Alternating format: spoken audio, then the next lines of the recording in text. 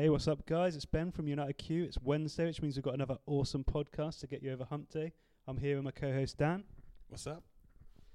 And we're brought to you as always by ProQ, Barbecue Gourmet and Smokewood Shack, our awesome sponsors. ProQ is dedicated to providing you with quality smoking products with top-notch service and free advice for beginners to pitmasters. You can find them on Facebook, Twitter and Instagram under ProQ Smokers. So if you're thinking about buying your first smoker, wanting to upgrade or looking for authentic commercial smokers, check them out over at Max Barbecue.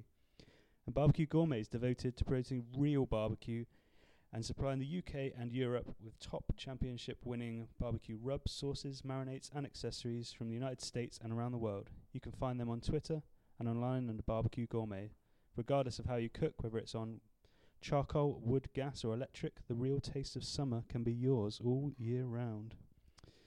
And you may be able to already hear a slight difference today because we're out mobile today and we're doing what we like to do best and go down and visit our good friends down at Max Barbecue. We're down in, I like to call it like Aladdin's cave, to be honest. We're down here and all the awesome goodies around us. So we're going to get to speak about all the products that they've got going on at the moment, and especially the GFCs and the cabinet smokers that they've got coming out at the minute. Well, they've got coming; they're out already, and there's more in the pipeline. We've just been chatting to them, and there's some more exciting stuff coming out soon. So we're here to find out a bit more about, as you said, the cabinets and the GFCs, and find out what makes them so amazing, and what we can all use them for. Yeah. We had a good weekend of foodiness and barbecue. We were up at Burnham-on-Sea Food Festival for the weekend, doing some demo chefing and comparing. So we got to meet some awesome chefs and got to show off some of our new food that's coming out in our Christmas cookbook that's out soon. We did compare who's a better cook, and obviously that was today I've got the mic in my hand so I can pull it away from Dan whenever. He's usually in control, so he can always press stop. So who is the better chef on Saturday, Dan? Me. What did you cook? I cooked a sea bass dish with a coconut risotto, and it was a lush actually. I called it Thai-Italian. It was a Thai and Italian fusion. Me and my good friend Justin Rees cooked it together. Did you see? That sounds a lot like a dish that I posted on my Instagram, actually. Yeah, 'cause you copied us and went home and cooked it. You thought it was so tasty, you went home and cooked it, but... That is true, but I don't think you cooked it. I stirred the rice. I've got a piece of my thumb missing, which proves I was cutting at least up a couple of shallots and some lemongrass and bits of other pieces. That's true. That's you took the mantle from me because we laughed and joked about every time I cut any food I cut myself. You took the mick too much and it backfired, didn't it? I was being cocky and showing off to the crowd and lost a bit of my thumb, but no one noticed. I just carried on doing it, so everyone's got a bit of my thumb was somewhere in that dish, but we won't go too far. So yeah, like we said, we're down here at Max Barbecue with Ty and Ian. Do you want to say hello, guys? Hello. Hey, guys. So we've only got one microphone that we're passing around the room at the moment, so hopefully it's all going to go well. But we're sat here in front of a GFC 2150, and Ty's going to give us a little tour of it, I think. Yeah, sure. So we'll ask you questions, Ty.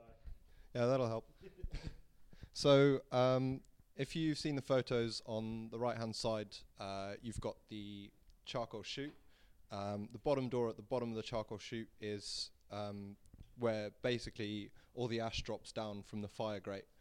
On the right-hand side is where you access the fire grate and also your airflow control with a ball valve. A lot of people say that looks like some sort of water or pressure gauge or something like that, but no, it's literally just for airflow. Yeah. So the top of the chute opens up. It holds about 14 or 15 kilos of lumpwood, and that will go for about 30 hours without a guru on it.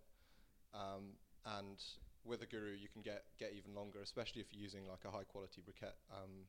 We've had 50 hours maximum out of this one.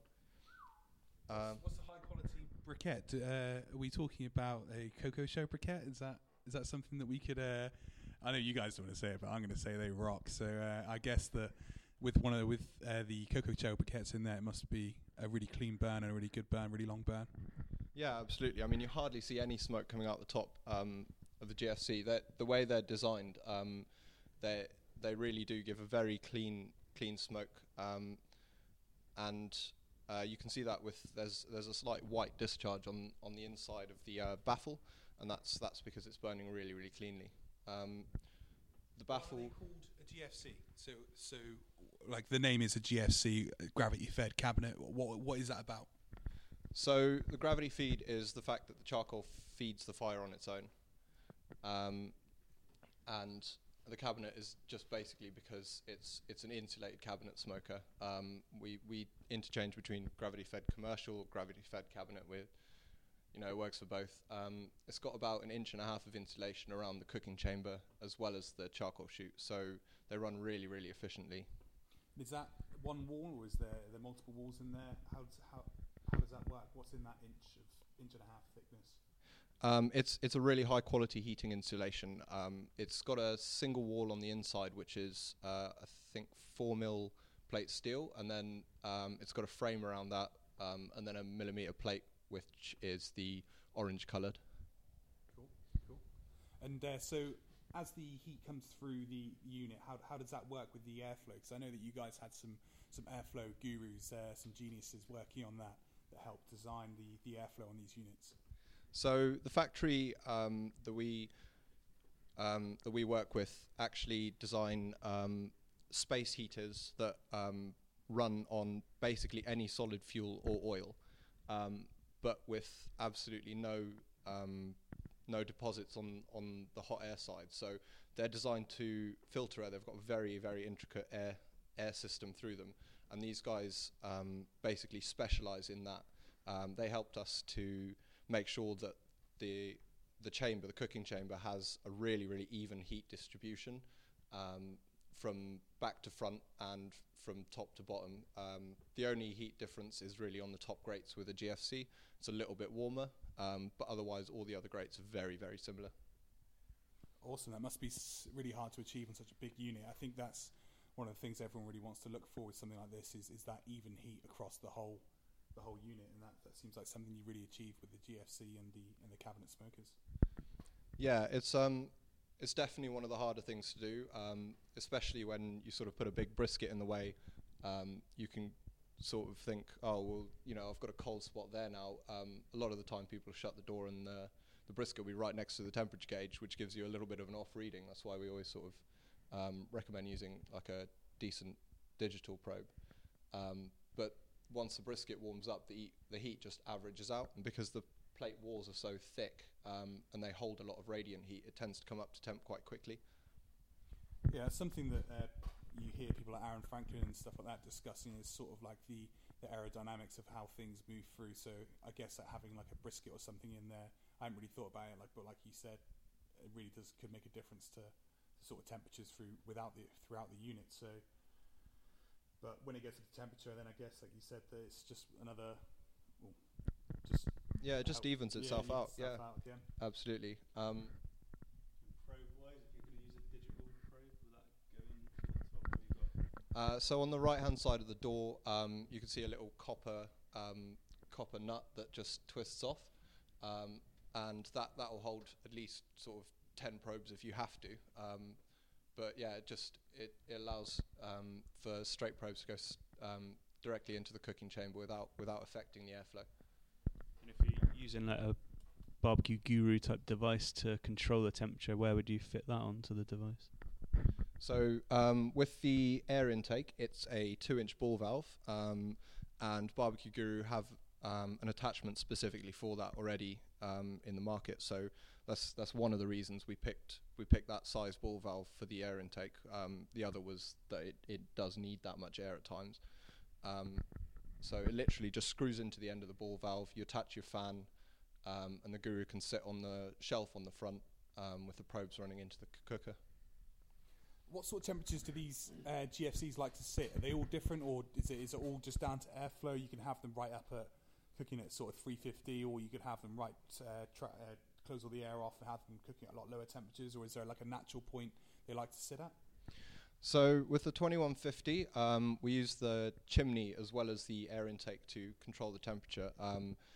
we leave the chimney half open and the ball valve half open, and that sits at 225 for days. I mean, it's absolutely stable like that, and we have taken them up to 350, and we've actually got plans for an accessory grilling application. So it's like a charcoal tray with an ash pan underneath, and then you can put grills on top to direct grill. I mean, the inside of the unit is really, really well built and will withstand a really, really high heat. Cool. And on the bottom shelf there, I've seen in some of them there's like a drip pan or like a water pan. Is that the same in the GFC as it is the cabinets? Yeah, so the 2150 is a gastronome tray size, like a 1-to-1 gastro, and that's what we use as the water pan or the drip pan.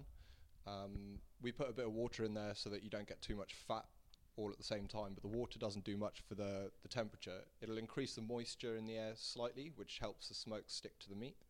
But yeah, I mean, having 1-to-1 gastros with our reverse flows and the GFC makes it really, really easy to replace them if you need to. Cool. What's so you mentioned the reverse flow. What are the major differences between the GFC then and the reverse flows? So the reverse flow would be absolutely perfect for guys who do like weekend catering or competition teams, or guys who just like doing really long cooks. Whereas the GFC is definitely more based around a restaurant that opens every day. Because you can keep it running 24/7, you literally just need to top up the charcoal. It'll give you another 24-30 hours and empty the ash pan, and you can just keep going like that. Whereas the reverse flows are more easy to ditch the charcoal out of the fire basket and then pack it up and go. I suppose with the GFCs you can just open up the lid and keep topping up as you're going along, so literally you could just run it constantly. So if you're in a restaurant or something and you are smoking meat on such a sort of industrial scale every day, and you're open 7 days a week, with the GFC you just keep going. Yeah, there's no need to shut down really, apart from cleaning maybe. But you can literally, even if there's ash build up on the fire grate, you can reach in, you can give the fire grate a good shake, and that'll ditch the ash out and it'll just keep running. I suppose even if you burn it all out though, and you burn all of your charcoal out after a full load, it'd probably hold a lot of its heat in the space of time it would take to clean it out anyway, I guess, wouldn't it? Yeah, I mean, for the cleaning process, you'd have to open the front door, which you would lose some of your temperature, but it would definitely reduce the amount of time it would take to reheat. Cool. So the cabinets, the reverse flow cabinets, should we have a little quick tour of one of those? Yeah, so we've got 2 models available at the moment. There's a stretch and the tubby, and they're essentially the same build-wise, except for the stretch is a bit taller.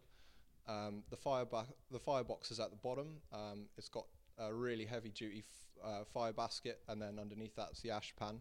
I've seen that they're really cool. They're like built-in sort of snake already. Like people set up like the snake method in their barbecues, probably something you've come across, but they've got like a built-in sort of like maze, similar to like the CSG, the cold smoke generators you guys do. You've got like a little maze unit in the bottom to like control the burn. Yeah, it's just to stop your fire going over and to allow you a bit more control. You can control them really, really easily with the air intake, but having not too much coal burning also helps it not overrun. And also, I suppose, extends the time that you get to cook out of them, because if all your charcoal went up and you're burning, like, say, Minion method, then you have no control over the sort of time other than your airflow. But I suppose with that snake method, you get like a much better control over how long that will burn for. Yeah, absolutely. Cool. And before we move on, we said about you've got the 2 different types. There's also 3 types of GFC at the minute as well, aren't there? Yeah, so we've got the 2150, which is a 1-to-1 gastro, standard size. The 3000, which is it's about 1.5 times the size cooking chamber, and then the 4200, and there's possibility of a larger one coming at some point in the future. Cool. So what? Yeah, you mentioned the possibility of a larger one. What sort of size are we talking here? That one's 7200, as wow. in like 7200 centimeters. Now that's a shed load of brisket. Yeah. Sorry, my phone was ringing. Very unprofessional of me as usual. But yeah, that's a shed load of brisket. I'm looking forward to seeing that one. I mean, the 3000 already is like an absolute beast. So I imagine this is going to be insane. Yeah, I mean, we've got one in production for us at the moment. After the prototypes have been done, so the design's all finished. We just want to get it over here, take some pictures, and then we'll give you guys a look. Awesome. You guys just over visiting the factory recently? Yeah, we got back from Hungary on Saturday night, about 11 p.m. Yeah. Cool. How was that trip? Oh, it was amazing. The factory is so great to see. I mean, the guys are all really, really enthusiastic about the products they're building, and they really, really work hard. Cool. I saw that you were checking out some local restaurants. Any cool food stories to tell? Any cool restaurants to talk about? I'll give this one to Ian. Yeah, I mean, we've been going for just over a year now, and it's quite surprising and good to see that the barbecue sort of community is growing there as well as it is here, with lots of new restaurants. Most of them are cooking on real, what we call real barbecues, so charcoal or wood, and those are the ones that seem to be most successful there. There's a couple that we've been to that are quite sort of in the boondocks, as I would call it, but really, really good people and passionate about what they're doing. They want to do things right, and quite nicely is that they don't want to just do the standard American barbecue. They're doing that, but putting in a Hungarian twist on. So expect flavors with a lot of Hungarian paprika and that sort of thing. Awesome. That's really cool to see, because I mean, you see like I'm going to say Australia, for instance, are really putting their own spin on things, and it's great that other countries in Europe, I mean, barbecue's smashing it in Europe at the minute, but other countries, as well as your sort of French teams, Spanish teams, Italian teams, German teams, stuff is actually spreading further into Europe, and countries like Hungary are really taking it on and getting involved. Yeah, it's really good to see and to be a part of that. I mean, we've been going now for 10 years, and it was quite lonely when we first started because nobody did smoke food as such, and it's just so nice and that you're with like-minded people now, and it's such a good community. There's very rarely you come across a bad person in barbecue, and that's, I guess, what we love about it. Yeah, definitely. I mean, that's the cool thing about our job, is that we get to sit around and chat to all these people all over the world who we've never even met before, but you pick up a phone and then just get on with them, and it's like you've known each other for the common denominator. Barbecue comes up, and that's it. You just chat for hours about. I suppose you guys probably get bored of listening to us, but non-stop talking about hours about barbecue. But yeah, it seems like a common denominator across the world that you could be, I don't know, you could be sat waiting for a train somewhere and barbecue comes up. It seems to be unique, I think, barbecue. I don't claim to know why or what, but any other sort of style of food, I don't think you can do that. But with barbecue, you're sat waiting for a train and meet someone, come across someone that's into barbecue, and there you go. You can talk for hours non-stop, and immediately got this sort of common denominator with them, and just chat for hours, which is awesome. We said it the other day, and we were talking about it, and we were saying how barbecue world seems to be like that. Like you've just said, it's like you don't have these other communities in food that focus specifically on certain areas, but yet barbecue has so many forums, so many meetups and groups and stuff.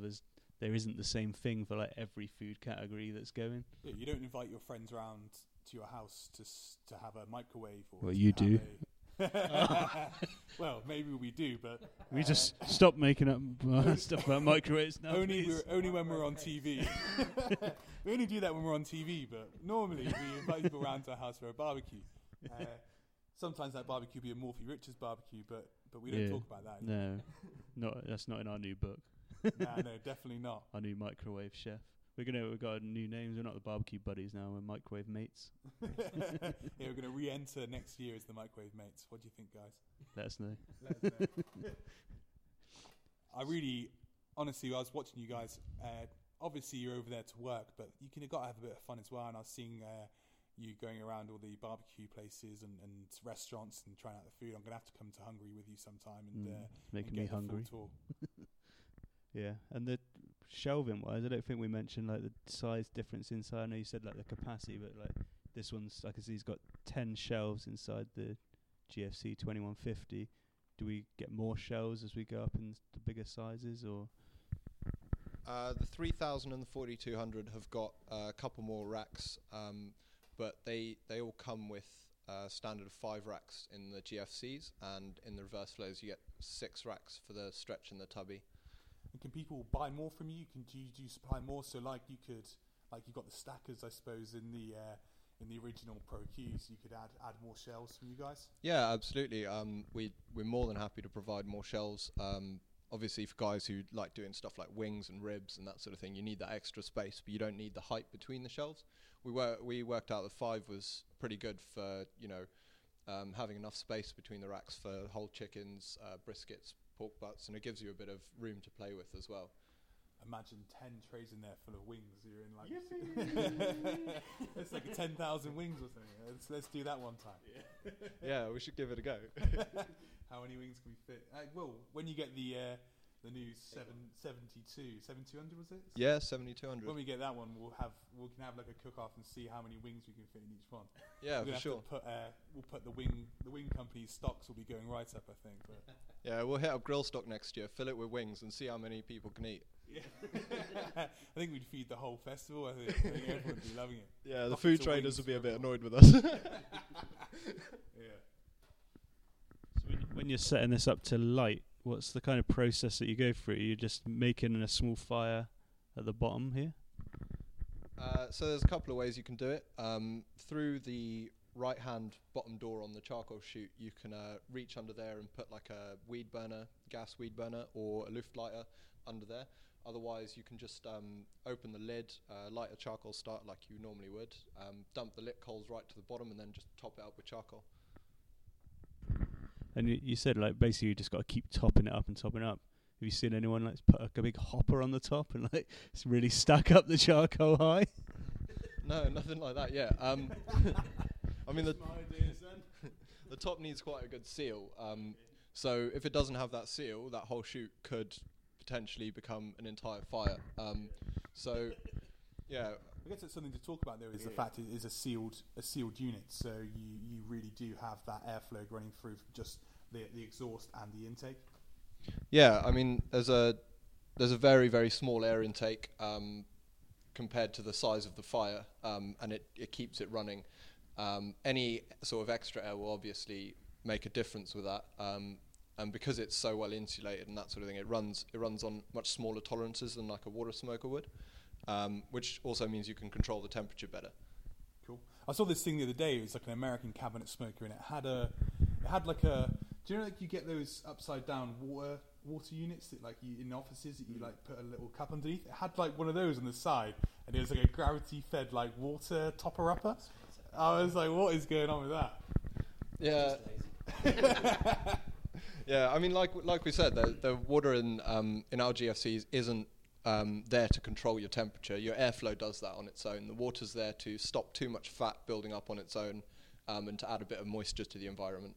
So the water in the GFC you'll get like, like when you're boiling a pot of water on the stove, you get those tiny little bubbles on the bottom. It doesn't tend to actually boil. So it sits just under the boiling temp, and it'll last for a hell of a long time before you need to top it up. So I did think about it. I did like that. It was weird. I saw it and I thought, what is that for? And then I was like reading it, and there's like a gravity-fed water topper upper. I was like, all right, okay. The things that people will come up with. But anyway, so we talked about the airflow on the GFC, but I suppose slightly more important would be, let's talk about the airflow on the reverse flow, because it's a bit more intricate in the way that it works. Yeah, so the reverse flow, just above the charcoal basket where your fire is, there's a rectangle cut in a steel plate. That rectangle allows the air to go up and touch the bottom of the cooking chamber, but it doesn't go into there. It actually goes left and right around the cooking chamber and up the sides, and then through vents at the top of the cooking chamber. The air's forced down through the cooking chamber and then out of the back and up through the chimney. So the chimney vent starts at the bottom of the unit, so it sucks the heat back down through and back up again. Yeah. So you've got like almost, it starts at the bottom, works its way up the sides, and works its way back down to the bottom and back out again. So I bet the temperature on that must be a really, really well sort of spread an even temperature across the whole unit. It's like a convectional microwave. You guys would be used to that. We're never going to live this down. Maybe we should get one of those for our next TV show. That'd be cool. Yeah, it's actually got a slightly more radiant heat than the GFCs because you've got that extra layer of wall in the sides, so you get sort of a stronger bark on those units than the GFCs. But I wouldn't say it's a massive difference in the product. I noticed you get a bottle opener on the cabinets. Do you get a bottle opener with the GFC? Yeah, of course. Oh, okay. I can see it now, yeah. Just out of view. I thought I found something different there. I was about to buy a cabinet, but now I think I'll buy a GFC. Yeah, we also sell the bottle openers on Amazon as well. If you want a ProQ bottle opener. Awesome. We'll get onto Amazon. Who wouldn't want one? Yeah, no, they rock. They rock. We just had lunch down here. Normally it's a Friday cookout here, but the guys at Max have sorted us out. We arrived just conveniently just at 12:30, so perfect sort of lunchtime. And Ty and Ian were just finishing up the pork belly and chicken thighs. So. Nothing to do with Ian. Oh, just Ty. Ian was just eating. It's all good. Yeah. That's same as me I'm and the Ben. chief taster. Yeah, yeah. We had our notepads out, My Kitchen Rules style, marking Ty. But we won't announce that now. We will announce that another time. We made sure we smell the plates beforehand as well, true MKR style. Moving the pork belly around the cutting board with our noses, just that's the way they have to do it in My Kitchen Rules, But it was a really nice lunch, actually. We enjoyed that belly pork. You've done that a few times, I think, now, and I'm enjoying it every time you've made it. I have to always think about the grill stock. You had the flipping grate out with the pork bellies, and you had it again at Pen Gritty, and they were just insane. The crackling you were getting on them just with that perfect cook as well was beautiful. Yeah, you've done that a few times yourself as well, haven't you? Yeah, I would have to say not as good as Ty's. I'm glad you said it, because... I've only done it once or twice, so I have to, give me a chance here. So we've got stretch and tubby, so which one are you going for? I'm going for a GFC. I think, yeah. Because I'm cooking for so many people, I think I'm going to wait for the 7200. But You're not cooking for that many people. Not that many. There isn't that many people that want to eat your food. I just like big portions, so that's just for me. What makes guys? What's the real difference between what sets these apart from other sort of cabinet smokers on the market? What makes the GFC or the reverse flow cabinets like the best thing for people to buy? So I don't think there's a huge amount of cabinet smokers available in the UK and Europe. There's a few producers, but most of the stuff we were seeing was imported from the States. We imported a few ourselves and had a look at them, and while they all work, there were some fundamental things that were missing that we thought. For example, the charcoal chute being far too small on the gravity feeds, and also sort of hotspots and that sort of thing were just way too prevalent. The finish was all right, but you still had stuff like welding splatter left on the smokers, which could easily be sort of wiped off. But the finish wasn't there for us. We thought there was there's a potential for these in the UK and Europe, and it turns out there is, because we're selling them at the same sort of price you could buy them in the US without the import costs, without the shipping and the tax and everything else. So, and that import cost and shipping tax can be an absolute insanity when you're talking about the sort of weight and size of these units. If you want something of this sort of size, I mean, we were only talking to Richard Orme from Barbecue Gourmet, and he's brought over a few of the what are they called, the gateway drums, and people are looking at bringing Yodas and stuff over, and just purely because of the size of them, like they take up it's like two metric meters in a container ship, and it's just a lot of money to bring them over. And again, like you said, the import tax and stuff. So getting something from the UK really makes that sort of difference when you're talking about cost. It makes a huge difference. Yeah, let's just hope Brexit doesn't put too much cost on top of these. Yeah, thinking that they've ruined everything else, so that's where they probably will try and ruin barbecue. Who knows? I had something so basically, what if you were a restaurant and you're looking at serving barbecue food, why would they go for one of your units rather than like a pellet smoker or another electric style smoker? I mean, pellets and electric are great for when you're mass producing food. They do the job, but from an authenticity point of view, for us, it's all about charcoal, or even cooking with a real fire. That's something that we think is really important and something that people want to do. So, we've made it available, and the units work just as reliably as an electric or a gas or a pellet smoker. So there's no reason not to. It's not any more or less difficult, apart from the bit where you have to light a fire. On that note, so what about like regs and stuff like that? Is it a problem with like sort of kitchens and restaurants using these? Because I'm with you. I don't really care what anyone says. I tend to make my own opinion, and my own opinion is that without charcoal and without a real fire, you don't get that real authentic taste that I think that people really want. So I'm with you on that sense, but what's sort of like the regulations and stuff? How are they affecting restaurants? They're different for different councils. For example, Manchester Smokehouse had to put a huge air filtration system in their HVAC, so they had to spend quite a bit of money putting that in place because Manchester's a smoke control zone.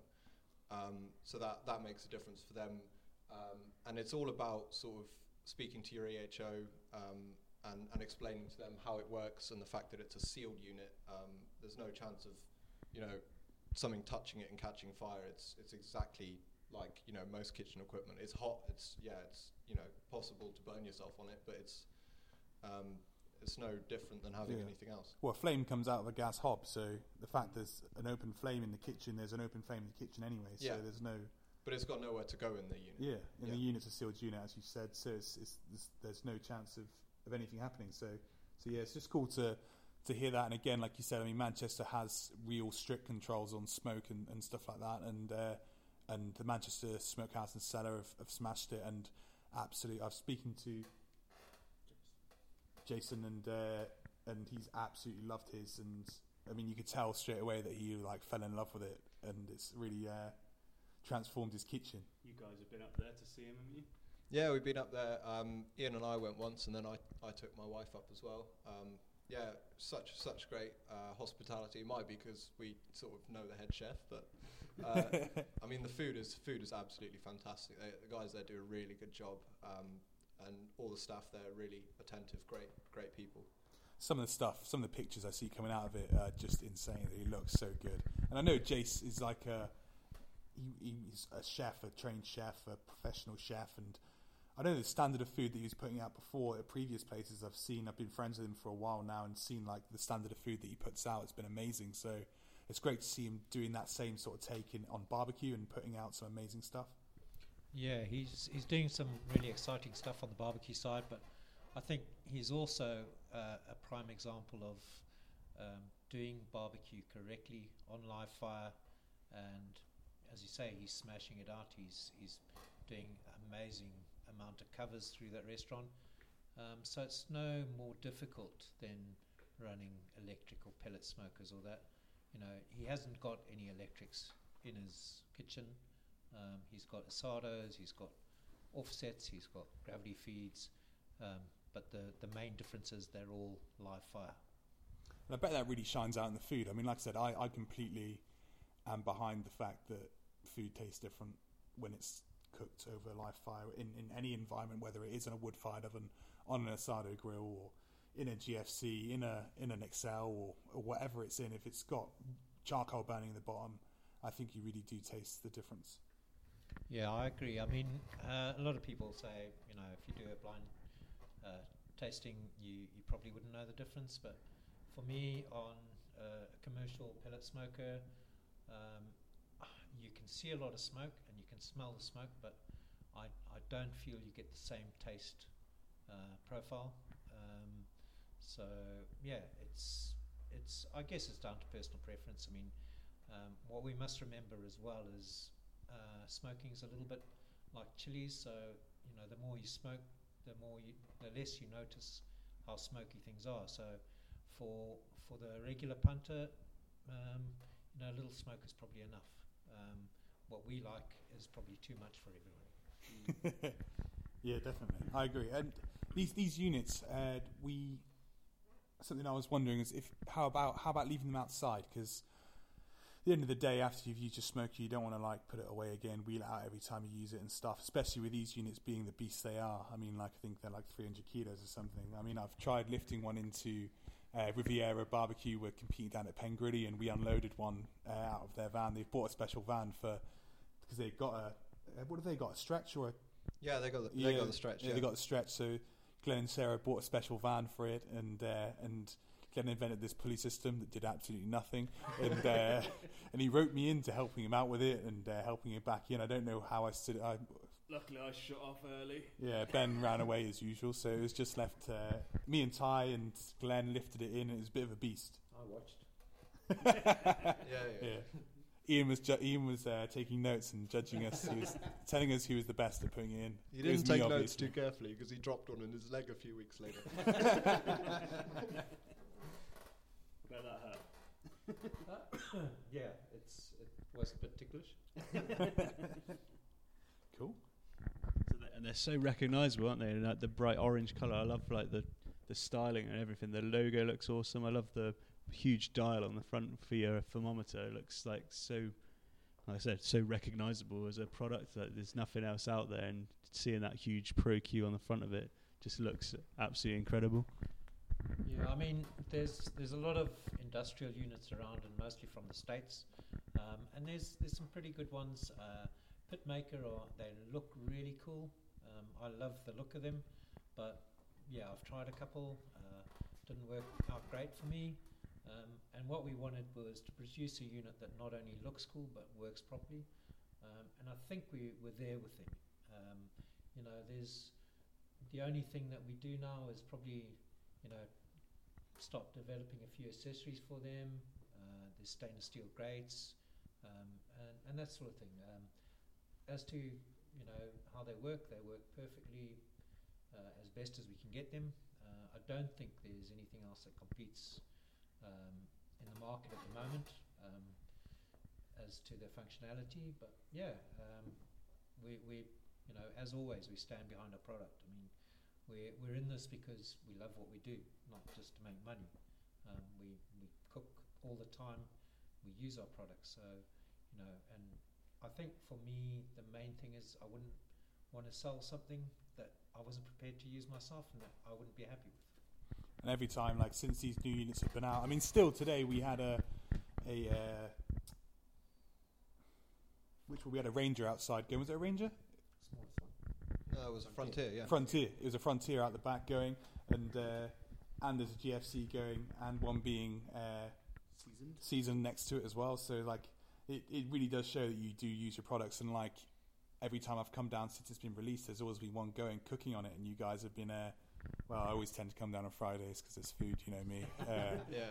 I think with my belly. So so yeah, no, it's and that is an awesome thing to hear is that you do take real pride in your products, and you are passionate about your products, and you do believe in them, because that is really important when you're buying anything. I mean, it's not just barbecues and anything in life. Everything you buy, if it's, you get some companies just selling anything, they're happy to sell whatever. They're just there to make money, and then you have companies that are passionate about what they're doing, that believe in what they've got, and invest time, invest money, invest everything into their products, and it's great to see you guys doing that. Speaking of seasoning it, is that something that you guys always do, or do people, when they've purchased one, do they need to season it themselves when they get it? So this one I'm seasoning today was a unit that's already been used. Yeah, I'm basically just seasoning it because it's been sat for a while to make sure it doesn't get any rust spots or anything. It's just a bit of upkeep really before we send it out. So you don't have to really season it when you first buy a new one, or you do have to? Yeah, it'll come fresh from the factory. We don't cook on it previously at all. So it will need seasoning, and that's quite simple. It's just grab a block of lard, rub it all over the inside of the smoker and on the grates. Sounds like heaven. Yeah, and then you just It's jump like a in there. massage. A massage in lard. You're not allowed to eat any of it. Yeah, you just fire it up and let it go. Adding wood into like to the both of them, I guess then you do it in different ways. I'm guessing that if you're doing the gravity, you putting it in the hopper with the coal, or where do you put your wood chunks? So in the gravity feed, in the bottom door under the charcoal basket or the charcoal grate, you'd put the wood straight into the ash pan. I have seen guys putting a couple of kilos of charcoal in, then a couple of chunks of wood, and then a couple more kilos, and then a couple of chunks of wood. And that gives you a good base smoke, but you get your real smoke flavour with nice big chunks in the bottom of the ash pan. The reverse flows, there's a flat ash pan underneath the charcoal grate, and you can just chuck wood chunks onto there or straight onto the coals in the basket as well. Awesome. Cool. We love them, don't we? We're just all the time. It's like, when can we set up some sort of business or something that requires us to get one? Or should we just get one anyway? We just don't know. I get told off with what I've got already, and I'm just thinking, I just want one so bad. They're too big to get away with, aren't they? They're pretty hard to hide. Yes, that's what I'm saying. It's too big to get away with. If I just wheel this bright orange thing into the back garden, I've always had that. Yeah. Just got to buy them a present first. Just give them a present to occupy, then wheel it into the back garden and be like, have you not noticed it? It's been there for 6 months or something. That is a cool thing, though, is how noticeable they are, and their colour and everything really stands out. So I've been seeing them popping up all over there. I mean, Australia has really taken them with open arms, and like I've seen smokehouses and also competition teams all over Australia are using them already. So you guys sending shipping containers all over there for them to take. Yeah, Aussie are just about to have their third container shipped over, and some of the units that are in production are already sold there. So, you know, they're really, really taking this seriously. There's a waiting list in Australia then, guys. So we need to, come on, let's buck our ideas up and... Sorry, guys. Yeah, we need to get at least 10, we need to get 10 shipping containers for the UK, you know? We need to take over. Awesome. So we've got any other products that you've got going around at the moment that are coming out soon, or we've got anything special to tell us? Obviously, we're always in love with your charcoal briquettes, which we're both using wherever possible now. Yeah, I had them running in again. So I'd only literally due to the fact that I had nothing left. I had what a really weird cook. I was cooking for like a big group of people, and I had bought all this food. I had an amazing brisket from Bob's Family Butchers, actually, one of the Black Anguses, and that turned up. And I was like, I had all this food to cook, and coming from from the Bunch of Swines cookery course, I really, really wanted to try out a few of the things that I learnt. So spending that time with Ed and Emma, I really wanted to get in and actually cook some of the big meats. Yeah, so how did yours turn out? It looked amazing in the video. honestly, it turned out amazing. But like, what I didn't realise is normally I've got all this massive build up of like all these supplies and everything that I've just had over time, and it came to Friday night when I'm setting off everything cooking, and I'm like looking around and I'm like, where's all my charcoal gone? Where is all my like rubs and stuff I'd made up and had going, and everything seemed to have just vanished. And I was spending the whole day the next day at Burnham-on-Sea, so I was like absolutely like frantically trying to sort something. So I was like botching together like 5 different boxes of charcoal, like to try and get like a burn going. So it so happened that I had like one running off the heat beads and one running off the cocoa shell, and both running with CyberQ's gurus hooked up to them, so both burning same temperature. And by the next morning, I didn't have to top up the cocoa shell, and I had to top up the heat beads. So I had to open up it was a bag of Mr. Charcoal. Oh yeah, Mr. Charcoal. It's Simon Dyer. Yeah, Simon Dyer gave us a bag. So I opened up a bag of that and chucked that on that one. Went out for the day, and the cocoa shell was only just finishing. So it had been overnight out for a full day, and back home the cocoa shell was just coming to an end of its cook. So that was your first time using your new thermometer as well, wasn't it? Yeah, first time using the How did you find that? To be completely honest, I struggled because I didn't been a typical man, I would say, being a typical Didn't read the instructions, didn't read any instructions, didn't look at how to use it at all. So just hooked it up. Because I've seen people using it, so I thought, it would be easy. So just hooked it all up. And then it was funny though, because Ed and Emma at the Bunch of Swines course were talking about how to to get the best results out of it. And at the time I didn't have one, so I wasn't really thinking. And then I sort of bought one like a few weekends afterwards. And I wasn't really paying attention to that sort of stuff because I didn't have one. And then like I'd set all these things up and I'm messaging Ben going, fit me, it's set at 225 and it's up to 350. I don't know what's going on. How has it gone up this hot? Blah, blah, blah, blah, blah. And then again, I was listening to another podcast, Man Meat Barbecue, who had on, I don't know his name now, but the guy from Barbecue Guru in America. Bob, yeah, that's it. And Bob was talking about like the common mistakes that people make and the fact that you still use your top vent as you would when you're smoking anyway, and just basically setting up the barbecue as you would if you didn't have the Cybercue or Guru there, except for obviously your bottom vent. So thinking about that, and also thinking about, Ed and Emma mentioned like setting up your coals in like a horseshoe sort of shape and setting the fire closest to the fan for it to burn out. I just set it up minion method as I normally do in my ProQ, and it just, I guess, just fired right up and just went out of control. So yeah. Still worked out though. Still worked out. I had some great food. Honestly, it was amazing. But it just probably didn't do anything. It didn't even need to kick in, did it? May as well have not been there, to be honest, this time. But next time I'm going to give it another go, and I'm going to get some. I ran out of charcoal, so I'm getting some more cocoa shell today, and I'm going to have another cook with it. So yeah, hopefully I'll come back with some better results when I've actually listened to how to use it and thought about it rather than just being a barbecue moron as I am and just chucking it all on. So hopefully this time we'll be a lot better. You guys use them a little bit, do you? Yeah, I mean we didn't used to with the bullets, but once we got sort of cabinets on the go, we had to start using them because we knew that guys would want them on the units. So yeah, we got some stock in from Barbecue Guru Europe, and yeah, we've just been playing with them. They're amazing pieces of kit. Yeah, and have you tried setting up with the web interface and that on it, so you can like monitor your temperature from your phone and stuff like that? Yeah, I'm a little bit of a nerd. That's the first thing I did. I set it up and just sort of had fun changing the temperature from my computer in the office when the smoker was outside. That's all I wanted to do. When Dan said he'd got one, I was like, well, can we look at it now from our phones while we're not at home? And he's like, no, I haven't done that bit yet. Yeah. Do you know what the thing is? That night I actually set one up via my Wi-Fi, but I messed one up. I don't know how I did it the exact same, because it makes it so easy now. It's like Wi-Fi setup. It search for networks, and like I did the exact same thing as the second one. But then when because it has to reboot after you change the network settings, it then went to reboot, and it said like no network.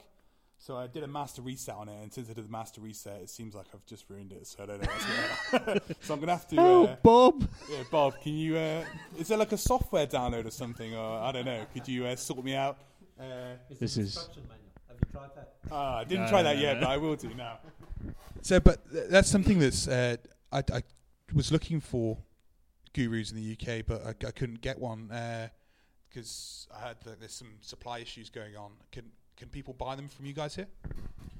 Yeah, to be honest, there was quite a sort of lag in supply from Europe, but from what we understand, it was backlog from the States to Europe. So, yeah, we are the UK distributor for Barbecue Guru, and yeah, we give us a call. With the Gurus and that, it's much easier if you give us a call, tell us what you've got, what you're trying to do, and we can hook you up with the right equipment. Awesome. I think it'll be my next thing on my list. If it's not for Christmas, it might have to be sooner. I've got two.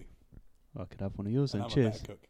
Well, you're not. Now I am with my Gurus. Just shame you don't know how to use them. Yeah. Right, don't well, know how to use them, still a better cook. right, well, guys, he's off now. He's got a wheelie chair and he's just zooming off round. Yippee, woo. We have a race in a minute. Right, thanks, guys, for I'll probably win today. that too. Oh, there he goes. He's off on one now. So, yeah, thanks for inviting us down today. Well, I don't know if you invited us. We probably just invited ourselves. But thanks for having us. Thanks for cooking for us. Thanks for being on today's podcast and giving us a proper tour of these products.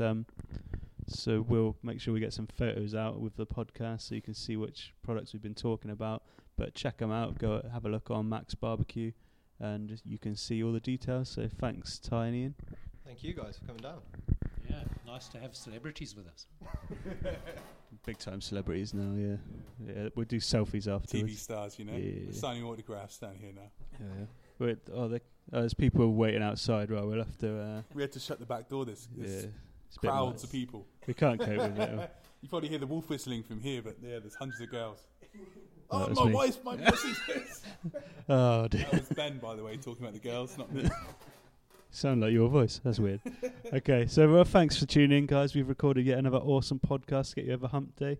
As always, we've been brought to you by ProQ, Barbecue Gourmet and Smokewood Shack, our awesome sponsors. ProQ is dedicated to providing you with quality smoking products with top-notch service and free advice for beginners to pitmasters. You can find them on Facebook, Twitter and Instagram under ProQ Smokers. So if you're thinking about buying your first smoker, wanting to upgrade, or looking for authentic charcoal commercial smokers, check them out over at Max Barbecue. And Barbecue Gourmet is devoted to promoting real barbecue and supplying the UK and Europe with top championship winning barbecue rubs, sauces, marinades and accessories from the United States and around the world. You can find them on Twitter and online under Barbecue Gourmet. So regardless how you cook, whether it's on charcoal, wood, gas or electric, the real taste of summer can be yours all year round. And finally, Smokewood Shack delivers quality smoking wood every time. They provide the smoky goodness, you provide the talent. So if you're looking for smoking wood chunks, dust, chips or planks, you can head on over to smokewoodshack.com, or you can find them on Twitter under Smokewood Shack. So goodbye from me. And goodbye from me. And I'm the better cook, yes. I'm the best barbecue cook, by far.